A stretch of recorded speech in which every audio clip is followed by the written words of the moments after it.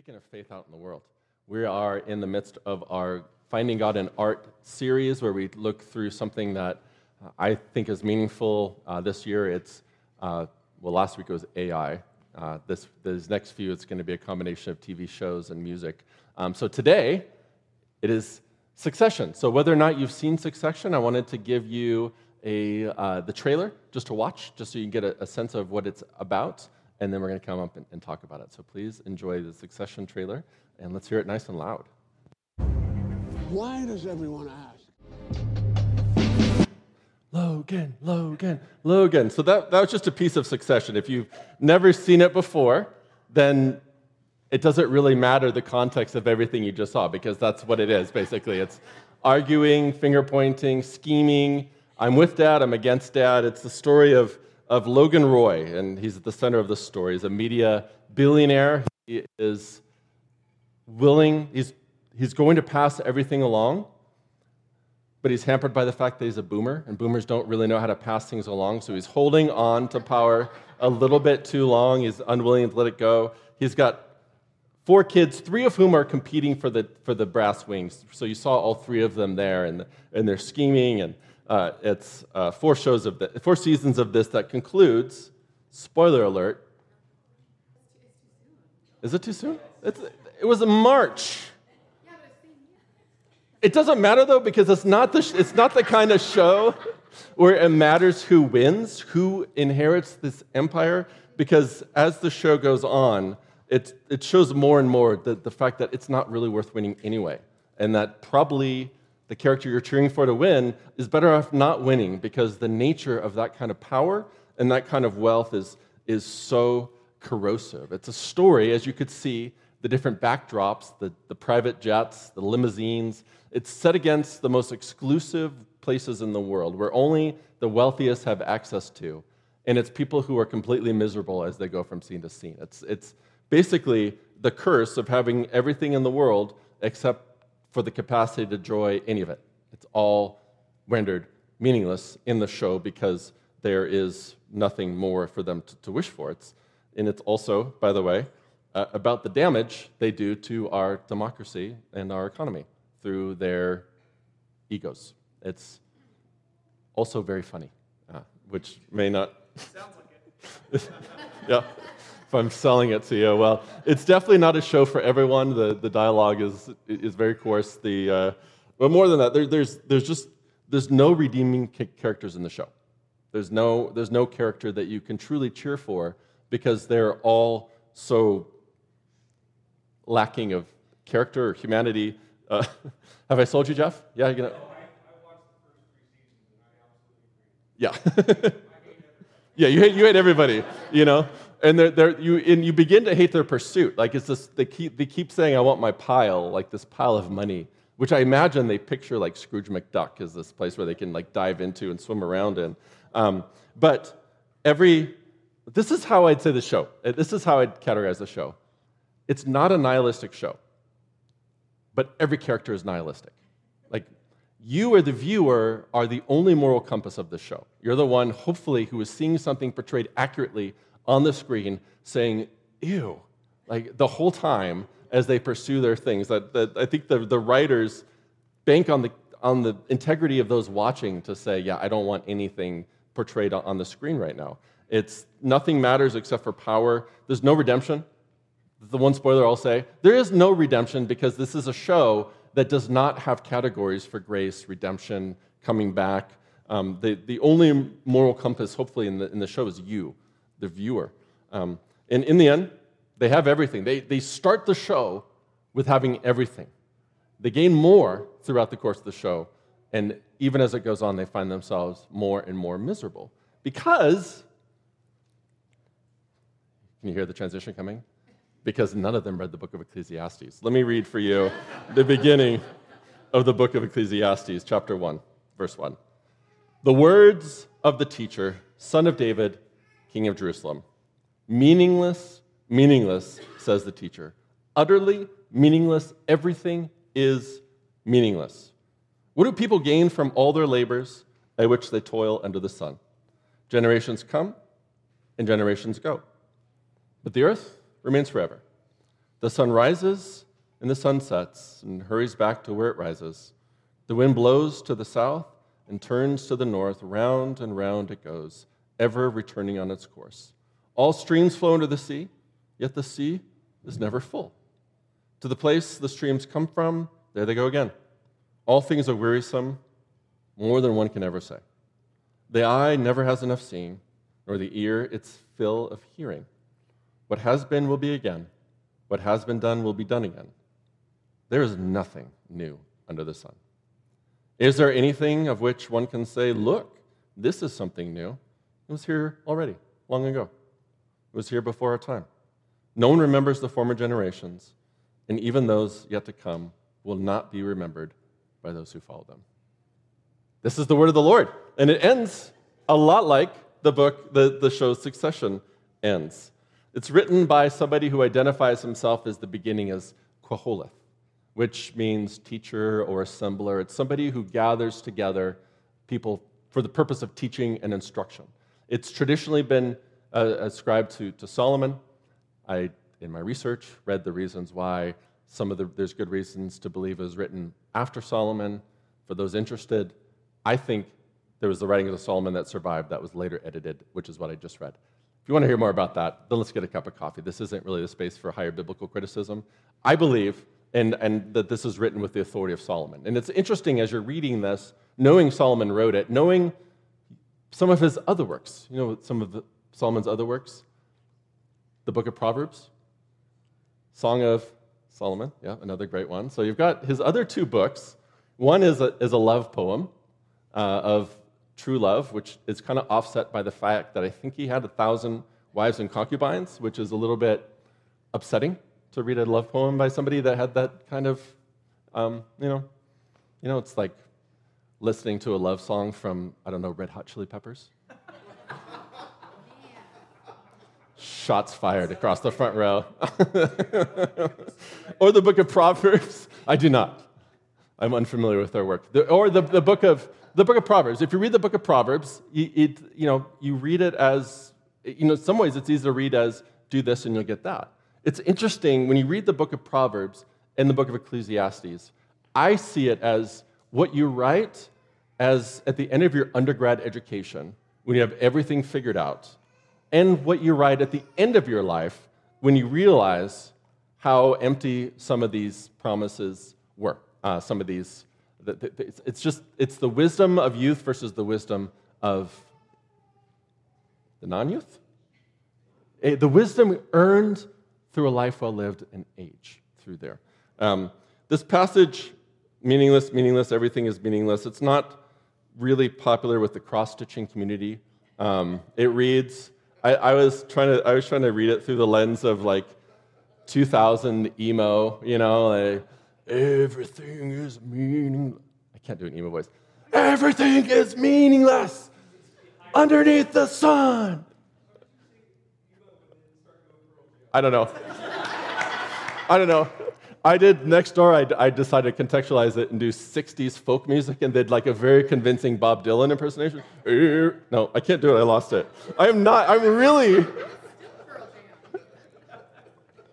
Everything comes back to Creed. My point, if I indeed have one, is that this passage sounds really nihilistic or pessimistic. Like nobody wants to read and be edified by, I thought I came to church to be encouraged and everything is meaningless? Like what's this pastor talking about? But I think what I've found through this, that was Jim Gaffigan actually. That was the Jim Gaffigan's thing. So we got it, John. Back to the sermon. Back to your notes. This is actually a hopeful passage if you realize that the writer, Solomon, is naming something that we all feel. The sense that most of what we pursue and most of what life seems to be about, at its core, feels empty and meaningless. That there has to be a better way. And part of what I'll end on is what Solomon didn't know, which is the life of Jesus. So I think he brings another perspective to this that I'm going to hold till the end. So let's talk about Solomon. He was a king, which means he could command armies that he could send armies off to battle, which he did. He was known for his many building projects, including the very temple, the temple in Jerusalem. He built those. He could have any woman that sparked his eye, which he also did in great measure. He had unimaginable wealth, power, prestige. He was king of Israel after his father David in what is considered to be the golden age of Israel. And he was the king. He was the wisest person that ever lived. There was the Queen of Sheba, heard about his wisdom, traveled at a great distance to see if he really was as smart as people said he was, and he left saying, yes, he was indeed as smart as a person that we've ever seen, that he's the greatest, smartest person that has ever lived, that he had everything the world offered him at the time. He didn't have things like modern plumbing, modern medicine, dentistry, the ability to travel great distances on airplanes. There's a lot we have that he didn't, which I want to just put a pin in that. Ask yourself, would I trade places with Solomon? Would I sacrifice the comforts that I enjoy for the comforts he enjoyed? This passage is circular. And in fact, one of the things that he's writing about is the systems in this world that seem to be headed someplace take us right back to the beginning. And he uses, to start with, some natural phenomenon, winds. The winds blowing blowing eastward and then coming back so that they return back to where they were. There's no end to the winds blowing. He talks about the rivers flowing into the sea. And he says the rivers flow into the sea. The sea is never full. There's a system in place that takes the water down through a river into a sea that goes back up in there by the process we call evaporation, condensation. What's the third one? Precipitation. Thank you. You pass. And so there's these systems in place. The sun rises and returns the next day, and the other side where it goes. It's images of motion without change. So just hold on to that tension. Motion without change. And he writes about the natural systems that go, and then brings it to the reality that we all live under the same sun. Solomon and you experience the same sun, wind, water, the same systems that were in place in his day, some 2,700 years ago, you experience. There's something humbling, there's something beautiful about that. I was on my roof last night with my 3 younger kids watching the meteor shower, and there's this meteor that went across the sky that like drew this line, and then the tail disappeared. It was like 3 seconds. It was really, like, to hear your 7-year-old gasp at something they witnessed is really beautiful. And there's something about the systems of the world haven't changed, that Solomon's right. These systems are still in place day after day, year after year. There's something about the stability, the predictability. None of you went to bed last night wondering if the sun would rise or if the oceans, well, I guess we are worried about the oceans overflowing right now, but that's a different system that has been changed that he didn't know of back then. But the reality is, I really need to be more disciplined in sticking to my notes. I can't just say everything that pops in my head. But he's describing systems that pre-exist us and will exist after us. And he writes about this movement without change, all this motion, things returning back to stability again, and says, all of life is like that. It's not just the wind, the sun, and the waters. There's something about our lives that come and go. There's people that rise up, they're geniuses, there's innovation, then they are forgotten and somebody else new and rediscovers what they discovered. And as Solomon looks back, he can't look very far back because 99.9% of the generation before him is forgotten. Just like us. That when we look backwards, there's a few people and a few names that are in history, but you can always say that person is like that person. This person is like that person. There's nothing truly new. And the people that are remembered and why they're remembered is seemingly arbitrary, and the exception to the rule is you will be forgotten. And you'll be forgotten sooner than we like to realize. That all of life is ultimately everything we can do, all the ways that we try to hold on to this life to make a difference, to make a change. In the end, Solomon says, it is all meaningless. It's futile. You may as well try to stop the wind, stop the sun, or stop the ocean, or stop the rivers from flowing. It is already in place. Everything done has already been done again.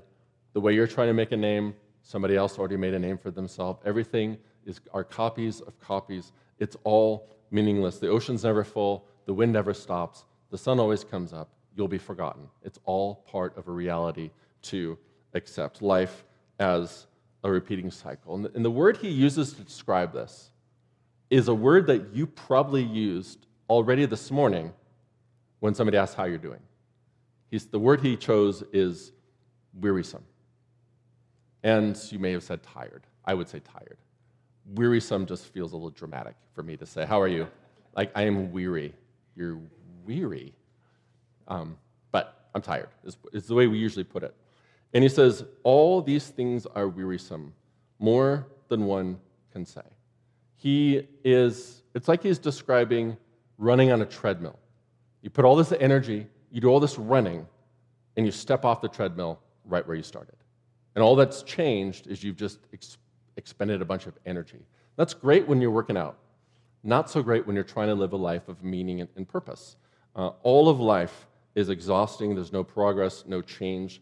The amount of work we put into life and the reward we receive from it don't seem like a good match. It seems like we give more than receive in this life. Whatever area you're thinking of, if you think about it, the weight of what I give and what I get, the amount of motion and the amount of change, these things almost seem completely unmoored and disconnected from each other. All our work seems to be meaningless, a broken promise, like adding buckets to the ocean. I don't know if you did this as a child, pouring water into the ocean, thinking I'm going to fill it up. It's going to overflow now, and finding there's no stopping the wind, there's no prolonging the day, that these systems go on independent of us. They will continue after we're forgotten. All of life at its core seems meaningless. And to try to hold on to it is like grabbing a handful of sand as hard as you can and then opening your hand and seeing it empty. Just a little bit, a few grains here and there. Everything is meaningless and exhausting. Now, more good news. Thank you. Solomon did this and experienced everything life had to offer without modern plumbing. If you've ever been someplace without modern plumbing, you know what I'm talking about. And it could just be at a campground where you're like, oh, flushing toilets. It's what we miss when we go camping is our shower, everything the bathroom offers. I'll just say that because I don't want to get too crass this morning. All the privacy and all the cleanliness and then your bed and the comforts of your bed. We travel. I can guarantee you, even if you've never been on an airplane, you've traveled more than Solomon ever did. That the ability to go outside of a 5-10 mile circle and to go to the beach, like to live in a place, and you know, one of the great things about Redlands we always say is out of the beach, out of the mountains, out of the desert. That is legitimately awesome to be an hour from all those places and to be able to experience those places. I went with my boys and just my boys, because Winnie was at a birthday party, went off-roading yesterday and saw all these waterfalls. This is a half hour from my house right now. These places that would have taken 3 days is just an experience we had on a lark in the afternoon. We have modern medicine. My daughter had a big surgery on Friday to continue a second surgery on her ankle to repair a broken bone from a year ago. And as painful as that was, just think about a hospital, a trained surgeon that specializes in that bone. He specializes on that bone he broke. And the anesthesia and the pain control right now. You just think, if in the old days, in Solomon's day, if you broke your ankle, you were fundamentally crippled the rest of your life. There was no way for that bone to heal. Now she's got all this access. We have all this access to modern medicine. And as I was preparing my sermon, I asked myself, do I live a more comfortable life than Solomon did? And I think objectively the answer is actually yes. Think about the access to Solomon, the wisest person that ever lived, would be beaten in a trivia contest. Well, that's not fair, trivia contest. But the point is that a fifth grader with Google has access to all the information in the world. That the ability to travel, to have these experiences, as I was going through it, as wealthy, as powerful, and as wise as he was, our lives are pretty good. And in fact, I think you could say that the lifestyle and life that we enjoy as predominantly somewhere in the middle class Americans in the 21st century is more comfortable and prosperous than the greatest person that lived 2,700 years ago. That there are things we have access to, short of commanding armies, but still, I don't want that on here too. But everything as far as comfort, enjoyment of wealth, the ability to experience the good things of this world, the ability to, as somebody who loves music, to just listen to I have in my pocket a library of all the music that's been recorded that I can queue up and listen to right now. Just go through it, check by check, the healthcare, the entertainment, the travel. Our lives are objectively better than Solomon experienced. So here's my point, if he experienced the meaningless of existence, how much more so with us? How much more so is that not what succession is showing us to some ways? The way that excess, the kind of life that it leads to. So the Koheleth, the teacher, has something to teach us about life and the kind of life that is meaningful. And what he says is meaningless is not life itself. It's life under the sun. That's the phrase he uses to say what I'm talking about here is life under the sun. What it means, and to think through what it means, what he meant by life under the sun, because he says that life is meaningless. And what he's talking about is the allure of wealth, power, freedom in relationships without accountability, that everything you can think of, what you want in this world to grab and hold on to. He says, be careful, because it's all meaningless. The same place that creates the wind, the sun, and the water flow, that end these endless repetitive cycles, if you enter into that looking for meaning, you're going to find yourself exhausted running on a treadmill because it doesn't lead you anywhere. It only makes promises that it breaks. And he says, by the way, I'm naming something you know deep down is true. This isn't some revelation. Those at the top all say it is all meaningless. It's all, which is weird why they hold so tightly onto it, but maybe I should say we hold so tightly onto it. So what he's arguing for, and what I think that this book opens us up to, is the possibility of life coming to us from somewhere else. That if we're bound by the physical world, life under the sun, then meaning must come to us from another place. Which is why I want to end this sermon with the words of Jesus. That after, in Matthew 5, 6, and 7 is his Sermon on the Mount, and right in the middle of it, he talks about how you give, how you fast, how you pray. So these are all the ways that we do kind of religious activities, giving to support those in need, to fast, all the ways that we learn to deny our natural hungers, to cultivate a hunger for something deeper. Prayer, the way we come before God and present our needs before him. And that's where he says, when you come to God, know that he is for you. He knows your interests, what you need more than anything else, and he will take care of you. And what Jesus is contrasting is life under the sun versus life in the kingdom of God. That's what Jesus announced, was there's a new kingdom, the kingdom of God, that is not bound by life under the sun, but the good news, Jesus tells us, but includes the joys of this world. So that it's not like we need to completely become monks and forsake, and even though some level of that probably be helpful for us. But what Jesus is saying, do not worry about your life, how you'll dress. Trust God, and these things will be added. In fact, let me just read what he says. He says in Matthew 6, 33 through 34, seek first his kingdom and his righteousness. And I almost read this at the end of meaningless, everything is meaningless, but seek first his kingdom and his righteousness. And all these things will be given to you as well. Therefore, do not worry about tomorrow, for tomorrow will worry about itself. Each day has enough trouble of its own. And as you watch Succession, there is one theme through the whole series that could be summarized as worrying about tomorrow, worrying about my place, worrying about my standing, worrying about what the future holds for me. And Jesus is connecting pursuit of life under the sun to worry, to fear, to the recognition that things disappear as quickly as they come, that there's a scarcity of the resources in the world. There's only so much to go around in the pursuit of those things. And Qoheleth, Solomon says it's all empty. None of it's worth your soul. None of it keeps its promises. It's all meaningless. It's all exhausting. And Jesus says, come to me, those who are exhausted. Learn a better way of being. God is not bound by the sun. Life under the sun is in contrast to life with God. And the life that Jesus offers is meaningful, deeply good, and can allow us to enjoy the good things of this world as a gift from God, rather than something that we can use to serve our needs and this endless hunger we have. It is a life that includes, but is not bound by, the pleasures of this world.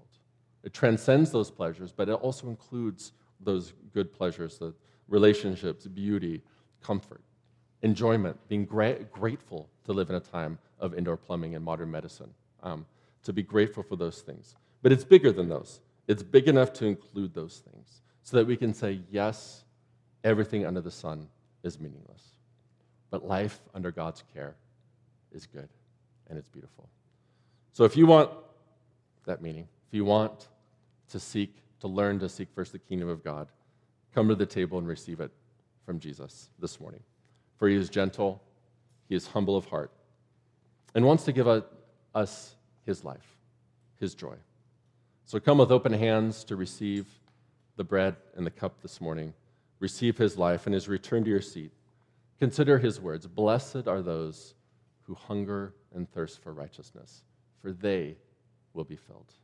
May we learn to hunger and thirst for righteousness. Let's pray.